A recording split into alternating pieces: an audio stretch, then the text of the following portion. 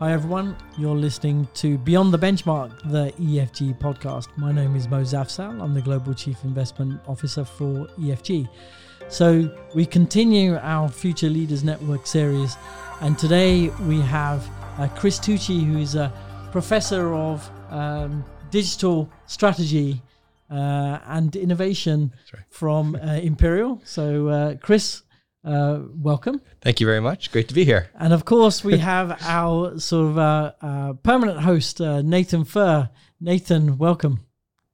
Great to be here. I'm really excited to talk to Chris. It's gonna be great. It's gonna be fun. Of course, for those of you who don't know Nathan is a professor of strategy and innovation at INSEAD, and congratulations, Nathan, on finally getting that full professorship. Yeah, it's great to be over the bar for sure, and it's all about big ideas from here. So it's exciting. It's a good jumping off point for this conversation. Well, I only know you for big ideas anyway, so that's right. Even bigger ones now. Even bigger ones now. Even bigger. Well, I know who to call if I'm having a bad day. I'm going to call Mo. So excellent. So, Chris, maybe a little bit introduction to yourself. Sure. What do you do at Imperial, and how do you spend your time? How do I spend my? Okay. Well, thank you very much for the invitation.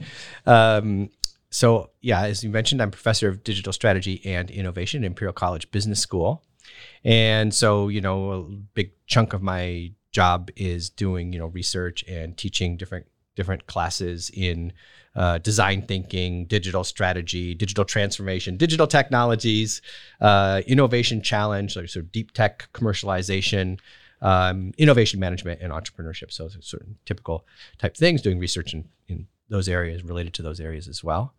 I also am the co-director of education for a new initiative at Imperial called IX, or Imperial X.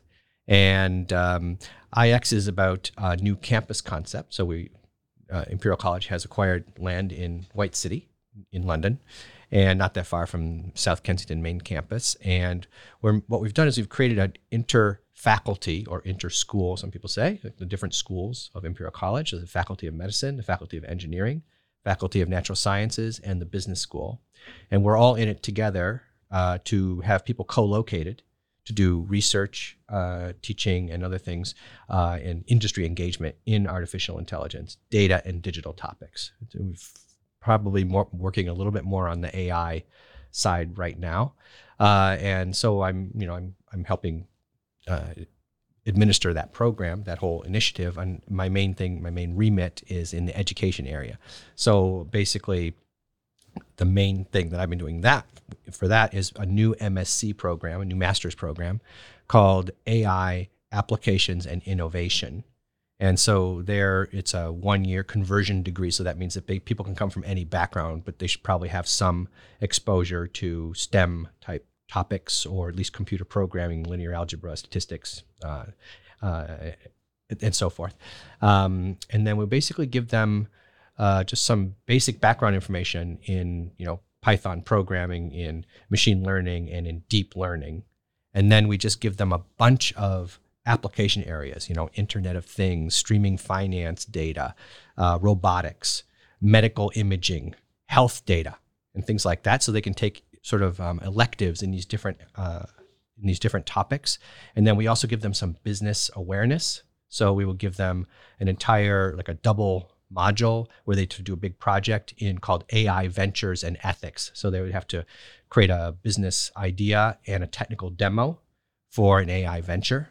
And then we also give them an innovation management module. So it's kind of this halfway. It's a little bit between the typical. By the way, Imperial College has 8 master's programs related to AI and machine learning. So, but 2 of them are in business analytics, so it's more about dashboards and predictions and things like that. And 6 of them are very technical.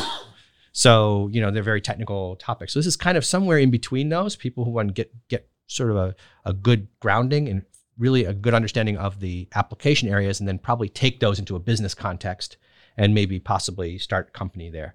So that's a little bit of what I spend a lot of my time. I've also been a director of a center, an academic director of the Center for Digital Transformation. So there doing applied research with companies to think about how they can, make their digital transformation journey, help them with a digital strategy, and so forth.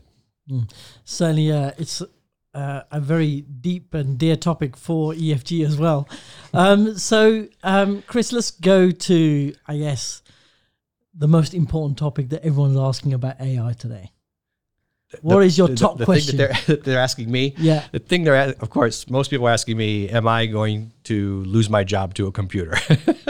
Am I going to be automated out of a job in the near future? I think that's probably the main thing that people are thinking about right now. I guess specifically to me, a chief investment officer is, going to be some kind of automated AI portfolio manager. Yeah, exactly.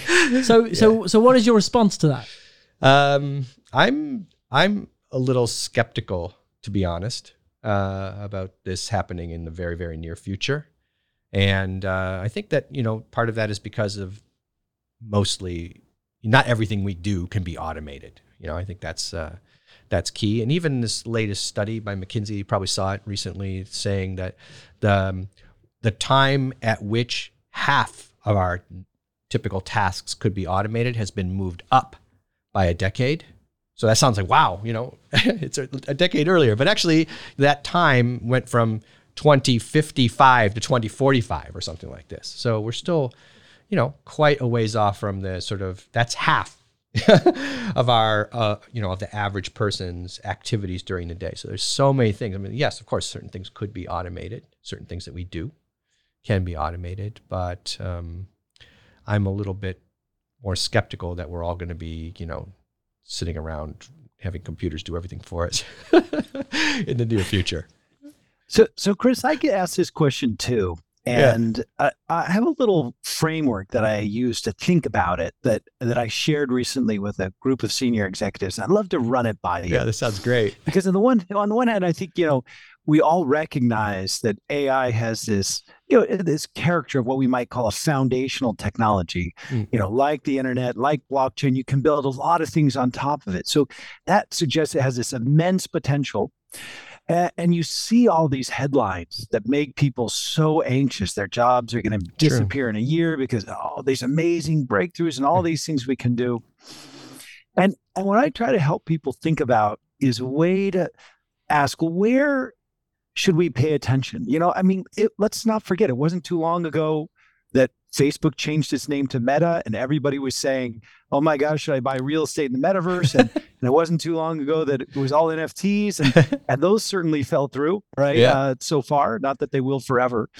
But the framework I use is I use this little metaphor I call the Trojan horse. It's the Trojan horse of a technology. So again, the Trojan horse, from this, ancient history, on the assault of the city of Troy, they couldn't break through the gates. And so they bring this wooden horse up as a gift, and the citizens of Troy bring it in. And at night, the Greek soldiers hidden inside get out and open the gate and let everybody in. So I ask people to look for any given technology, look for the Trojan horse, which is, what's the internal need where this creates some value today, or the external market niche where it creates some value, where people actually will use it and pay for it, because that's where you're going to see this cycle of learning by doing, which is so powerful. So when we think about the grand scope of AI and all it could do, and generative AI as well, and different machine learning applications, like, where is this actually creating value today? And that's where you want to pay attention, get really curious. What do you think about that? I think that's really interesting. Love it. I love it. What's your? It's really interesting. I think it's true too. Quick reaction. I think that the generative AI is actually going to do a lot in the metaverse. And I think that's going to be something. It probably, to get to your point, starting with video game, quick video game generation where there's a lot of value to be had. But if you ask me about generative AI in general, what seems to be, interesting is that it's useful for the brainstorming type. It's not. We know it's not useful for fact checking. For writing a report or summarizing some historical event. But, you know, in terms of coming up with a few new ideas for people, or to come up with some better marketing copy, or for coming up with, you know, these are the kinds of things, or video game coding. I actually did a really interesting experiment a couple weeks ago. I had a PhD student give us a little demo on using ChatGPT to write code for like a tragedy of the commons type problem, like overfishing a lake. Okay, it's like an agent-based simulation model. Now, for me, probably something like that would take me a couple months to do, you know, to do it correctly. But we were able to do it in 1 hour, you know. It's a well-known problem, so of course you can articulate the problem more easily, but still, you know, you could imagine this could probably take less than a week if it was a completely unknown, different problem. So, you know, and to debug it in real time. It didn't work perfectly, and then we say, "Oh, sorry, this didn't work." And the system says, "Oh, yeah, you forgot to load this library here." You know, so you can see that. You know, I feel like some of these things where it's not reliant on historical, you know, on being right about anything. So brainstorming, you know, coming up with some suggestions for a plot for a book or a movie or something like this. A video game production, clearly. Those are I would say those are more like the Trojan horses. Metaverse, you know, just generating content for metaverse. I think, you know, those are the kinds of things that could be quite interesting, that are value add right now, that people probably be willing to pay for right now, or if people are paying for right now, I guess. Yeah, it's interesting, Chris, that you mentioned that like it's about generating, but not about factual content. And if we think about, so I had some colleagues in the strategy discipline who did a little experiment, and they took one of the really challenging case studies that we teach in business school. It's an old case study called, you know, Crown, Cork, and Seal. And, I knew you were going to say that one. you know that one, yeah. Well, what's great about it is it replicates this very common human situation. And essentially, in the cases, you know, this company does really well, and they attribute it to great leadership, when in reality, there's this structural feature about how they source and that gives them this competitive advantage, but they don't understand that and see that. And what's interesting is when you feed the whole case and the case questions to, you know, a generative AI, it gets it wrong. It gets it completely wrong. It says, oh, it's leadership, and that's what matters, when really, and so I want to bring that back to this general thesis of, you know, what are these tools really helping us do and not do? Right. And seeing them, I think, as a complement to what we as humans are really good at, which is sometimes really piercing through, you know, kind of subtleties, seeing the human aspect of something. So I really like how you brought that up about what it's good at and maybe what it's not so good at. Yeah, and it's when you say generative, also, you know, the generative part here, it could be applied to different things. You know, I mean, it could be applied to something where you need a lot of fact checking, and that kind of generative AI is not so useful right now. You know, and maybe at some point it's going to be better. But, you know, right now it's more like the generative AI that helps you with your brainstorming, you know, or that helps you with a rough draft, or, you know, things where you don't really care. By the way, I actually did it's really interesting, and you should try it sometime. Have it summarize one of your papers. And I had it summarize one of my papers, but I didn't upload the paper. Okay. I just said, you know, tell me about crowdsourcing as a distance search. And it actually had a pretty good summary of that paper, but it also threw in examples which are consistent with what we wrote in that paper, but that we never talked about in that paper. You know, so it's kind of, you know, it's fun to, I mean, actually that's one of the reasons that it's taken off so well. It's fun to play with, you know, so from that point of view, it's interesting. So Chris, moving maybe a little bit in terms of some of the concepts that you've just brought up here, and I'm just sort of relaying it to some of the you know, writer strikes, for example, we have in the media industry in the US at the moment, and then we also seeing sort of different strikes maybe in the auto industry and others. From a kind of historical perspective, the skepticism that's appearing, particularly in media, which is probably the key one that is already feeling like it's going to be disrupted. You know, are they right to be striking right now? Is it just too late?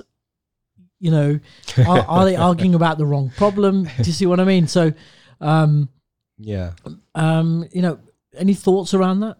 Yeah, I mean, I think it's quite an interesting issue. Now, I think for these writers' strikes, I think they're not wrong to strike, and because I think that there's different things going on, and I'm not so sure that the AI, replacement effect is the main thing. I think that they're mainly concerned about, getting royalties on things that they've already written that are streaming. I mean, it's definitely a digital technology issue because now, they're not playing it on television anymore because it's not worth it anymore in many cases, and instead they just upload to a platform. And by the way, when they do that, those guys don't get paid anything or they get paid very, very little.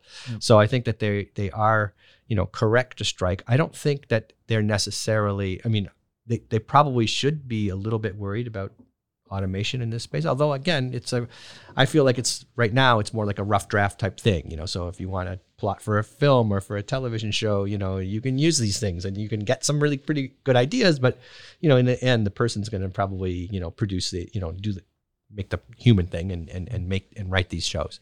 So, I guess the royalty issue is one of them. Obviously we had, so various artists be mimicked. Actually, it's true. And I guess it's interesting to see where the sort of intellectual property, particularly around creativity, goes. You say, make me a song, write a song that's in the style of so and so. Correct. Now you're absorbing all their stuff that they have posted publicly, and then you're coming up with something that's highly similar. And so, does that entitle you as the artist to any kind of compensation? Right now, I think someone made some noise recently that said that one company was going to pay them or something like this. I don't really know exactly how that works. That would be definitely something worth striking over. Yeah. It's harder, I think, if you're a television writer or something like this, because you're kind of like an unknown quantity. These big name artists, of course, they can be copied easily because there's a lot of stuff out in the public domain. Writer. For a television show, usually there's a team of them, and then, it's tricky. Because I think this is the part that's actually just fascinated me a little bit around the whole sort of AI sort of story and creativity around AI. Obviously, media to me is the first one. You talk about gaming and some of these other things, gaming in the metaverse. You can see already where this is kind of heading towards, and the creativity is just going to be a different level than the level that we've been sort of used to. I don't know, Nathan, what's your thoughts on this? Yeah, well, I'm really glad you brought this up, because I was thinking about media, right? And I was thinking about how, I've worked with some large media organizations, and one of the things they're really stressed about is, will generative AI essentially replace the role of the journalist and of the news writer and these kind of things? But I always go back to my fundamentals, right? And Chris knows this. What is strategy? Strategy is the question of why does one firm perform better than another? And at the root of the answer to that question is about being different. What do we do differently? And so I ask, well, what is going to happen in the future of generative AI and media, and how can we be different from that? And one prediction I would make, I'd be curious about your reaction, is that actually we'll see this massive proliferation of content, and that content may or may not be accurate, and it likely won't be very balanced. I mean, we already can see how, the algorithms by which, say, Facebook serves you up news already kind of bias towards serving you up news and media that matches your political orientation, or gets you really inflamed against a different political orientation. So, and those algorithms are AI, they are early, versions of that. And so we already see that happening. So I ask, gosh, in a world with lots of stuff out there that can be created by generative AI, and of which the accuracy may be questionable, because what generative AI is taking stuff that's out there and making something new. And if it's a lot of inaccurate stuff out there, then you get a lot of inaccurate new stuff. Then to me, I wonder about, well, what will be the value of trust of expertise, of independence. I think the value of those things actually could go up a lot.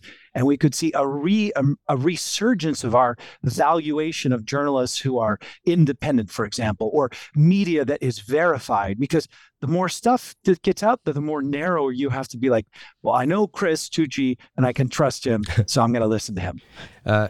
Yeah, I don't know about if I agree with that last bit, but before that, I completely agree, and actually worked a little bit on an editorial, kind of an op-ed piece a couple months ago, on this topic with Ted Chiang and Esteban Almiral, and basically what we were arguing is, this generative AI, it might seed other generative AI. And so that's where it gets into a little bit of a dicey situation. And we called it the gray goo, because basically, you could imagine that generated content would greatly exceed the actual content that people wrote. And that if there's some misinformation or disinformation in there, it could get amplified a lot. And that could be that could turn into quite a big problem. Because then you're just reinforcing everything that was been saved, because the amount of stuff that's available in the public domain would go up. So I think so then the value of trust and an individual journalist, who's actually on the ground seeing things, I hope, would be more valuable in a situation like that. Or of an expert, or of right. Something else. And, what would you say, Chris, in your mind, are the other things that, by which we as human beings living and breathing will differentiate ourselves? I always say, embrace technology, but also differentiate from it. And so what are the other ways that you imagine, living human beings and organizations can differentiate themselves from what this next generation of tools can do? Well, someone said artisans, first of all. Like artisans have taken a hit, I guess, or in some sense, over the last 20, 50 years. But maybe that's like going to have a resurgence, when people working with their hands and actually making things, unique things. I think that's quite, an interesting possibility. So imperfection becomes authenticity. Right.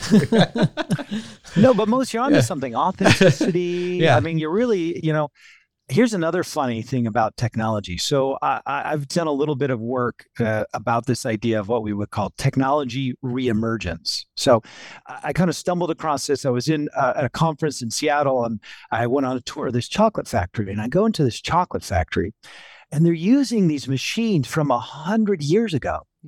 And I'm like, why are you using these old 100-year-old machines? And then I start seeing it everywhere.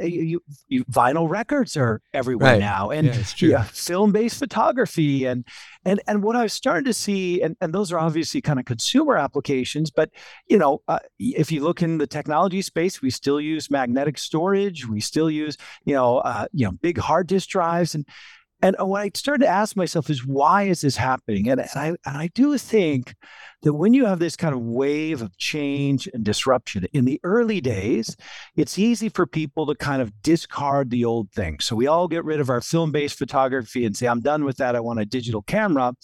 And then at some point, people realize, gosh, but that thing, that old tech did something. It served some need, did some job to be done that's missing. Right. And so people kind of come back to that. So when you say a resurgence of artisans, I say a resurgence of trust or expertise or media. I'm saying, well, kind of what can we predict in the future will resurge, because that's something that we value that this technology cannot do. Right. Actually, one of my colleagues, Turaj Ibrahimi, he's a professor of multimedia at EPFL in Switzerland, and he took some videos of piano players playing two pianos at the same time, and they were coordinating with each other and looking at each other and for the next cue, and and executing really, really well. And he was saying, I don't see computers doing this, in the near future. It's quite interesting. There's a human connection there. Between the piano players, there's a coordination, and it was not something that was just purely, it was a physical connection, let's just say. It was quite interesting. So if authenticity is a thing, which I think we all kind of agree with, that this is a direction that this will take, given all the noise and that we will already receiving and we will be receiving exponentially. How do we then authenticate? Obviously, we're maybe going a bit of a round robin back to tokenization, but and origination around that. Yeah. Do you think that that's where this eventually, if authenticity and origination or that original thing is important, then authenticating that and making that trust is tokenization as one solution. Right. And certainly in the metaverse, it's a pretty damn good solution. Right. Any thoughts around that? I think it's actually a very important issue. If you think about deep fakes, there's an example of, like a real, like, how can we get control of this? I mean, some of it is, misinformation that's on social media, and some of it is like real, quite authentic looking deep fake. Yeah. So I think that it's I was thinking Harrison Ford in the latest movie. Yeah. Raiders of the Lost Ark version. I can't remember the name of the movie now. Or something. Yeah, exactly. But there's something where he probably wanted it, but in many cases it's like, someone showing that you were, a fake video that you were drunk or, whatever, a politician was drunk or, whatever. Yeah. So I think that there's a really tricky problem that I've seen Marshall Van Alstyne. He made a very interesting presentation a couple weeks ago about, it's kind of like trying to brainstorm a little bit about systems that could be put into place to enable some kind of authentication where you have to pay, if someone else challenges. He's trying to make the problem with it is it's like always relying on a centralized authority to determine who's authentic. And as soon as you have a centralized authority, then that person could abuse their authority. So he's been trying to brainstorm of different ways that you could actually have a decentralized, authority where people could maybe pay into a escrow or something. If you really think it's real, then you're willing to pay that money, and then you can pay to get into other people's feeds or whatever. And then if it turns out to be false, you lose your money in your escrow. And so it would become costly to make deep fakes and things like this. But I mean, I think and that's obviously a very tricky, thing to execute. But I think it's worth considering right now, indeed, how we could get a kind of a decentralized system that would also be useful for authentication. I like that a lot. And I would be curious to, kind of from where you sit at Imperial X, what do you see as like some of the biggest opportunities around AI and some of those biggest threats? And you talked about authentication as a threat. So what are the big opportunities and threats from where you sit at this kind of intersection of the university? Right now, the biggest opportunities, I would say, are the natural sciences, so AI for science. And actually, there was a quite big international competition from the Schmidt Futures Foundation, Eric and Wendy Schmidt Foundation, to work on not AI algorithms, but actually AI applied to scientific disciplines, mostly natural sciences. And we happen to have won one of those. There were 8 or 9 universities picked worldwide, and it pays for, let's just say, 130 postdoc years. So it's quite a commitment. And I actually went to their first convening in Toronto couple weeks ago, and it was a crash course in natural science, I'm telling you. And it was really interesting what was going on there. Ecology, medicine, biology, physics, even trying to measure dark matter in the universe using AI. It's really interesting. Math. So I thought it was, so for me, I feel like this is a really interesting thing that people hadn't really thought about very much. In the past, they were really thinking about how can we make the AI better and better and better. And now we're thinking more like, how can we apply this AI to different things? And that a lot of people hadn't really considered in the past, and so we have all these postdocs all over the world now working on these problems simultaneously. And I think that's quite, in the application areas that I saw, were truly, stimulating and interesting. Very cool. That's interesting. Yeah. I wanted to see, what are the other threats you worry about other than just kind of the authentication, or the what do you call the gray gooey mass? Yeah, the gray goo. Yeah, amplification. That's a new word, right? Gray goo. Someone coined it for something else, like when some material starts taking over, like some kind of artificially generated material starts expanding into a space or something like this. So we expropriated that Gray goo. For the AI. And so there's that. There's the fact checking issue, which I think is quite important. There's the the algorithmic bias and the lack of generalizability, which I think is also quite difficult. And then the latest thing I've been thinking about a lot, and I'll probably mention it a bit tonight later on, is the this idea of AI used in a way that's where you need to interact a lot with people. So standalone systems work very, very well, but putting too much faith in a system where you need to interact a lot with people, can cause problems. So an example is like these cases where they were using AI for cancer diagnosis and treatment, and worked really well in one hospital, and then moved to another hospital. It didn't work. It's hospital spending tens of millions, dozens of millions of dollars, on this implementation. And so you can think about it as sort of, what is it? Is it a bias? Is it that the people presenting in the first hospital were different people than the ones in the second hospital? Was it IT implementation? That's another theory. The third theory, the one I like, and I think it's a combination of all these things, but the ones that people haven't talked about very much is, here's a system where the doctors didn't know why the system was proposing this kind of cancer or this particular treatment, and they wanted to query it. And then they, so they had to, it wasn't like a standalone thing where you just like gave it the answer and then you just executed, it was something where they wanted to have more interactivity to try and figure out what was going on. And that caused them to have a lack of trust in the system.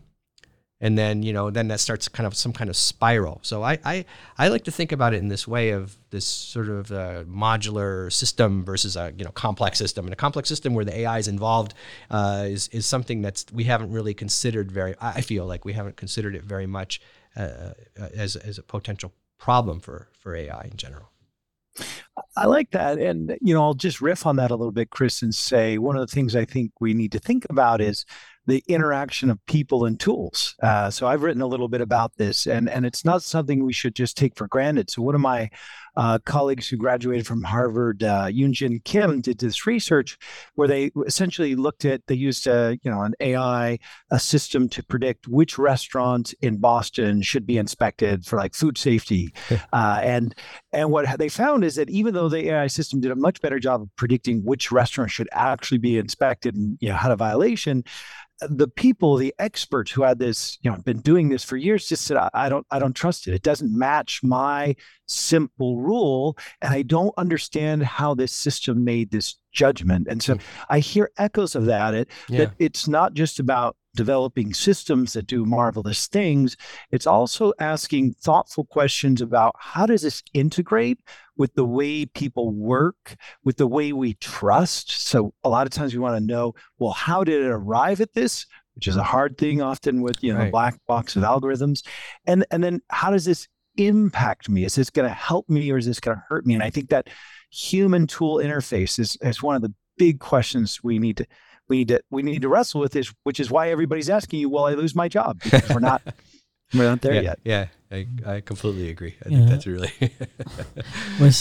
well, certainly does create again, it goes back to, that sort of trust. How do you create that trust between the machine and the individual? Yeah. I guess there's been quite a lot written about it in terms of how to overcome it. Any sort of tricks of the trade that is obvious? I don't know.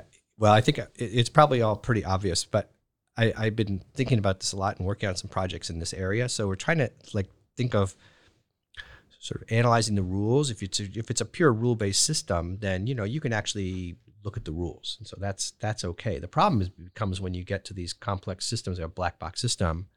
Then you have to think about the decisions, and this is where I was talking about before about automating the decisions. So imagine instead that they just went ahead and created the restaurant's inspection scheme, and then they sent out the inspectors, without any, without any checks. And so that's the question. And so that can be applied to lots of different things: finance, financial services, criminal recidivism. You can imagine all the different ways this could be used and or abused. And so there, I think it's more of a question of trying to understand. So having somebody then turn around and keep checking these decisions and see how good they are and how accurate they are, and then to add another dimension to this whole thing is the complexity element. So when you turn down somebody for a loan and that causes them to lose their bank account or something like this, and it's an automated system, then you have you have to do more than just analyze the decision of the loan. You have to think about the decision of the whole chain of events that are connected with this, which could be quite complex. So I think there's some scope here for, when do you want to bring in the people to think about this, and what kind of people do you need to bring on board? I guess the natural thing I always think of is stop goes or traffic lights, right? So you're green up until the point when a decision needs to be made. You then hit the amber or the red or hit the green button to go to the next step. Yeah. And I guess then that creates the trust in the system that, actually, and then eventually just get automated.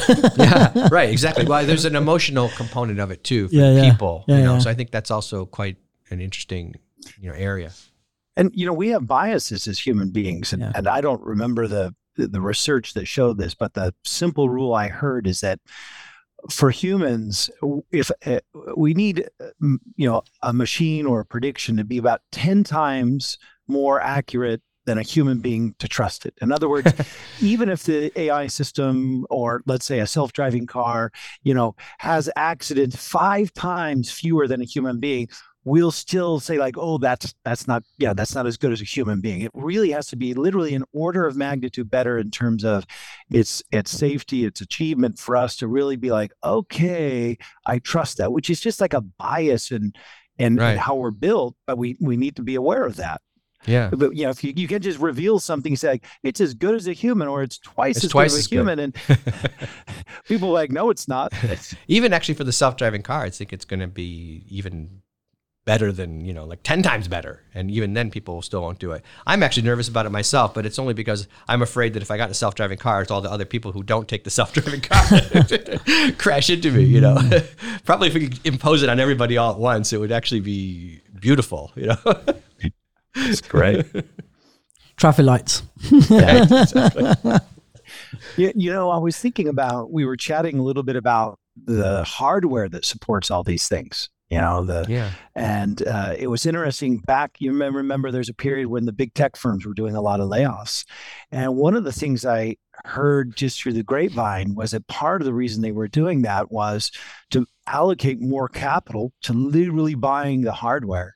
And so one of the things that Mose and I were kind of wrestling with is, do we think this demand for the hardware will continue, or will there be kind of like a crash and shadow? I mean, we've already had 2 AI winters, right? So what's do you have what's your view on that? It's a really interesting question. I heard recently that there's eventually there's just going to be like these big tech companies that are renting AI cycles. And, the question is, do you really want to have that situation where we only have 3 companies to go to, and they, that could lead to a crash in the hardware, right? Because you'd only have a few big players, and they could do it, and they could do everything. The question is, is that a desirable situation? I think it would probably be cheaper if that's the case, like a cloud server type thing, but for AI. That's that could be quite good. But on the other hand, do you really want to upload your private, confidential corporate documents, onto ChatGPT, and then have that be part of the background information that's used to make other things, So it may not be a great situation to have 3 tech companies or 5 or whatever controlling all the cycles So maybe there's still a lot of room to grow here. I originally I was actually working in AI research myself, believe it or not, in the I hate to say it, in the early 1980s. So I've seen the troughs. I've seen the the peaks and the troughs. Yeah. And it's always dangerous to say, well, this time it's going to be different. It's going to keep growing forever. I probably at some point it's definitely, they'll definitely come up with some other hardware, especially in the hardware space. It's hard to know. Right now, I think we're still in this endless appetite to try and create these things, and maybe a lot of companies will create their own private large language models and things like that, and maybe that'll continue for this cycle for a little bit longer than originally predicted. I don't know. So maybe a question for both of you, maybe last question actually. It's amazingly quick time that we've, or how quickly time has gone in this conversation. And it's a question for both of you. Obviously, sort of large language models are basically all the rage, and everything is around that, and all the computing power that's needed to power that. Certainly feels like an arms race at the moment. Where do you think this is kind of going? And you kind of alluded to, are we going to have huge amount of excess in large language models over the next sort of 2 or 3 years? And then basically it just dies because everything that we'd ever needed is already been built for. Yeah. It's hard to know. I think that right now it's the chat GPT, the chat part, is new. Yeah.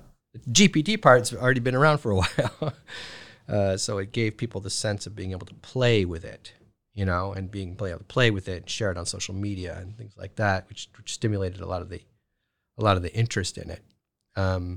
So in terms of a diversion, I see it's something that's quite valuable, and probably could keep going for a bit longer, So it's hard for me to, it's hard to know where this is all, where it's going to end up. But I feel like it's really this user interface part that's taken off, and the underlying technology, of course, has been making great progress. And there's still quite a long ways to go. It reminds me of the so-called Human Brain Project, where the idea was, and it was a flagship project for the European Commission, and the idea was to simulate the human brain, and they put 1 billion into it. And by the way, I'm for that. That's great. That was a great scientific achievement.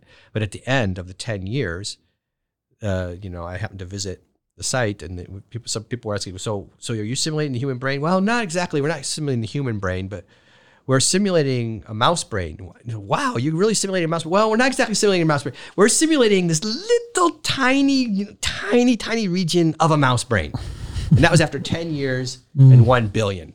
So I feel like there's still so much, capacity between what we have now and a human brain that it's probably, not going to be tomorrow that we just tire of this whole thing. I don't know. That's just, what do you think, Nathan? Yeah. I think back to the dot-com era. And what I remember about the rise of the dot-com era was this incredible amount of media and this dialogue that was saying everything's changed, all the rules of the game are changed, right. Everything's different. And then you have this dot-com bust and this incredible hangover of people saying, oh, that none of that was real. The gig economy, we didn't call it that then, but that's not going to happen. Right. And platforms they're not that big a deal. And then, of course, we see over the longer arc of time that actually internet is pretty foundational, and a lot of things did change, just not as fast as we thought. And so what I think what's a little bit dangerous about ChatGPT is precisely because people can play with it, and precisely because it can do things they can do, like write an essay for school or something. It's caught the public imagination in a way that I would say it's probably a bit inflamed. Right. What people who aren't well informed think it can do. There will be likely a contraction in terms of people saying, well, it's not really that good for that much. but it, like the internet, Yes. it's going to keep steaming. And so how do you know where to pay attention to? And I would just go back to the, we talked about, a couple critical things. We talked about, one, look for the Trojan horse. Look where this is creating value today, the cycle of learning by doing, where it's paying for itself. That will have the robustness to endure through any sort of, disappointments that could happen. From a firm perspective, I would say, look at how these tools complement what you do, but also ask, how do you differentiate? What do you do differently? My advice to the big media organization would be, don't fire everybody because, right. And to replace it with ChatGPT, ask, what do? We can offer expertise. We can offer independence. And then I say the same thing at a personal level where you say, am I going to lose my job? Well, embrace it as a compliment where it helps you do something better. If it helps you do something better, and differentiate again, what do I as an individual do better? And for investors, since a lot of folks who listen are investors, I would say look at those underlying needs. Again, this is back to the Trojan horse, but we talked a lot about security and reliability and authenticity and productivity, and I think those are good guides in whatever we may face. Yeah. Well, nice. Absolutely. Thank you very much. Very nice summary, Nathan. Thank you. That was great. Thank you very much. We're going to scribble that down a bit later on as well. But gentlemen, thank you very much for a fascinating time. I have to say I learned quite a lot. Certainly has crystallized some thoughts and some activity or research activity. Certainly myself and the rest of the investment team here at EFG will probably do a bit of a deeper dive on. Thank you again very much for taking the time, both Nathan and Chris. Thank you very much. Thank you. That was great. Very stimulating. Yeah. Thank you so much. Thank you. That wraps us up for today on Beyond the Benchmark. Of course, if you have any questions for myself or even Chris and Nathan, please send them in and we'll certainly pass them on, and hopefully we can find the holy grail of AI eventually. Thank you very much, everyone. Enjoy the rest of your day.